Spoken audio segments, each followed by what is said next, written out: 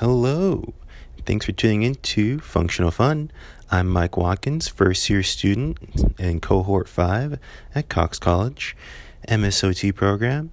And Leah is busy right now attending to certain duties that she has with work study, and we have a lot of things going on with applications for the school. So not all the time are we going to have free opportunities to sit down and discuss with each other or with anyone else the different topics that we have.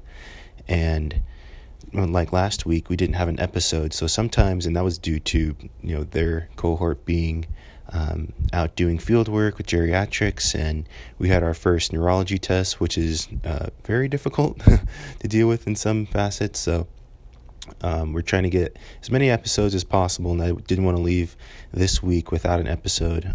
So I appreciate everyone who is still tuning in, and this topic for this week will be what happens when the semester or when things get pretty dark or low in the program.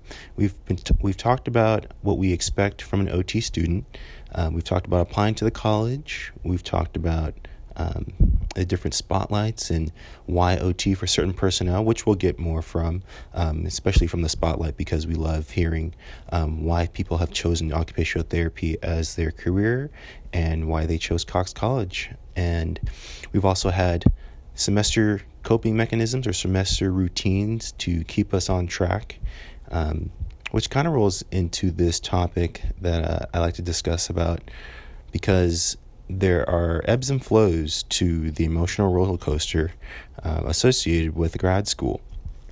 I'm sure in everyone's undergrad, they've had stressful situations, certain personal tragedies or bouts of grief that take you out of your norm or give you some funk. And it's a normal thing to deal with. And sometimes we, as a student culture or as a personal culture, tend to have different ways that aren't either healthy or aren't productive to deal with those situations.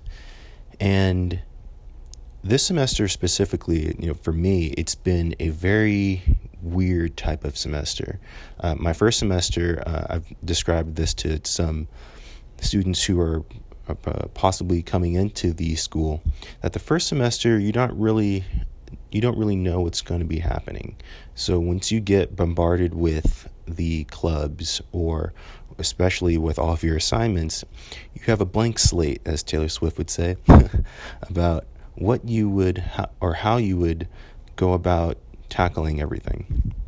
So when you enter that first semester, it's really about getting your bearings and getting your routines down, as we discussed before, and what you should do to relieve stress in situations like that. But certain things come up where your routines that you relied on, or the coping mechanisms that you relied on, don't necessarily align with how you're feeling. And specifically, this went along with me in this semester, where like I said, the first semester, things were kind of, more getting used to what was going on and finding out what worked. And this semester, using those same tools was effective with school, but certain things outside of school were definitely affecting how I would approach, or how I was participating, how I was approaching classmate relationships, which is super important. And when you aren't ready for certain things to happen, whether it be being away from home. I'm from California, so 1,700 miles away from home is a big jump for someone who's, I've lived on my own and I've been away from my family for some time, but not for this length of time and not for this far of many miles. So that it was a huge step for me in realizing that and putting words to that and putting words to those feelings about that. It definitely resembles a depressive type symptom when you're wondering, where's the beach at, or where is, my family every Sunday, and it can get to you, especially when you're always looking for that physical reciprocation or that social reciprocation, and it just doesn't come the way you'd like it to. So, but we, as a cohort and as different classes, we get exposed to, especially in our AEI 1 class, Assessment, Evaluation, Intervention class, we get exposed to how to deal with these feelings, how to unpack these feelings. And as a male, as a mixed cultured male, I'm half African American, half Cuban. As a minority, you're put into positions where not necessarily expressing your feelings is, the easiest thing to do. And you've been so used to expressing them in a way that may have not been healthy to you, in certain situations.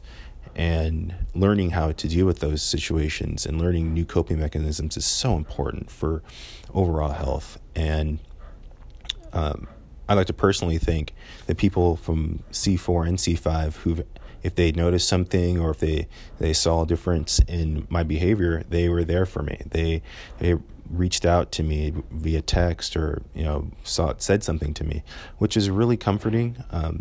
It's hard to try to explain exactly where I was coming from in those situations, because it did have to do with some touchy subjects like race, or touchy subjects like suicide. We just had a mental health first aid session where some people may not have been more comfortable than others, and not that they weren't being sympathetic or empathetic to the situation, but how the presentation of that wasn't necessarily the best feeling to be seen. So not having experience with that is something where if you're not comfortable, excusing yourself from the situation is totally valid. No one's holding us in a classroom where that's, you have to endure something that just doesn't feel right, which is so comforting and such a great feeling to have, because we're all adults. And at the same time that we're going through the stressful situations at school, we don't know what's affecting everyone every day. And being able to hone in those feelings and hone in a reason why we're feeling this way is essential to helping clients, because once you can figure out why your demeanor or why your overall personality has been affected in some way, you can try to tease out within clients or within personal relationships as to why certain people or certain barriers have been obstacles for communication or for trust.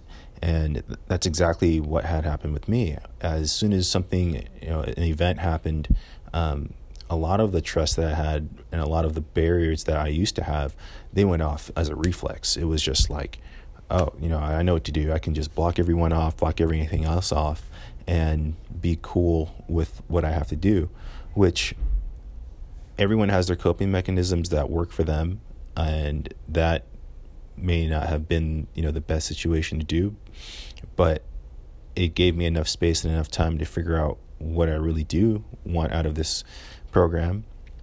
And it also referred me back to what we had learned within class, which is that when you can have those feelings with you and realize that negative thoughts or dark thoughts, things that people believe to be almost condition-like, those are normal when you're in stressful situations and in situations where it's not easy to express how you're feeling, and there's so much anger or so much pain associated with these feelings, and you feel like no one understands what you're going through. Those are normal feelings. And when you're happy for a second and then those feelings get thrown right back at you, it really feels like you're a teenager all over again, with all the emotional roller coaster going up and down. So, but being able to go back to cognitive behavioral therapy based training that we get, and there's the ACT. I forget the acronym for ACT. Darn it, Dr. Quigg's gonna be mad at me for that one. But being able to take those feelings with you, put names to those feelings, not stuff them down or not address them, because when something happens that is sensitive to those feelings, they come out in the most unpredictable way. And luckily for me, I had, I didn't feel like anyone here necessarily could relate to what I was going through, which is why I seemed unapproachable or out of my own sorts at times. But luckily I had my family that I could call. I have my family I can call, and I have people in my life, my friends, who can refocus and help me realign why I'm in this position. And it was such a great feeling this week. We just had our SOTA meeting. SOTA is the Student Occupational Therapy Association. And we just held positions, and we just had new presidents and new vice presidents, all the positions. But one of the positions, professional development, which I was initially nominated for, and I didn't necessarily want to take on the position. I kind of wanted to retract and not do as much so I could just focus on the basis of why I was here in terms of school. But the president, Brittany, she really had some kind words to say to me, and she's seen me in the trenches when no one else was here, and seen how much I do really dedicate to this program, and everyone does in their own way. But for her to see that the position was vacant and no one really was going after it, and asked me to reconsider, I definitely was in a space then to accept, because it's such an honor to be a part of SOTA and a part of this committee of people who are so professional and want to just show the best light of the occupational therapy program that Cox has to offer. So it's little things like that where, even though the darkest hours or the darkest times seem so frequent, with, like I said, personal grief, tragedies that have happened with different family members, people that you don't know treating you in very unkind, unfair ways. Those times aren't as important, or they are important. They're not as effectively changing as someone who can just give you a one-liner of confidence. And it's great that that's offered here. And I know that the current president, who has just been elected, will do the same. And everyone else who is in their respective positions will be carrying on the SOTA and Cox College vision with pride. So I'm going to leave you today with a quote from Jimmy V, Jim Valvano, the late Jim Valvano from the Jimmy V Foundation. If you don't know who he is, I really suggest YouTubing his speeches, because he's a wonderful speaker. And he died of cancer. But while he was fighting, he said and told everyone to fight and never give up and always keep pushing on. And that's what we're going to keep doing. We're just going to keep pushing on and get through everything we have to get through together, because that's what's important. Have a great day.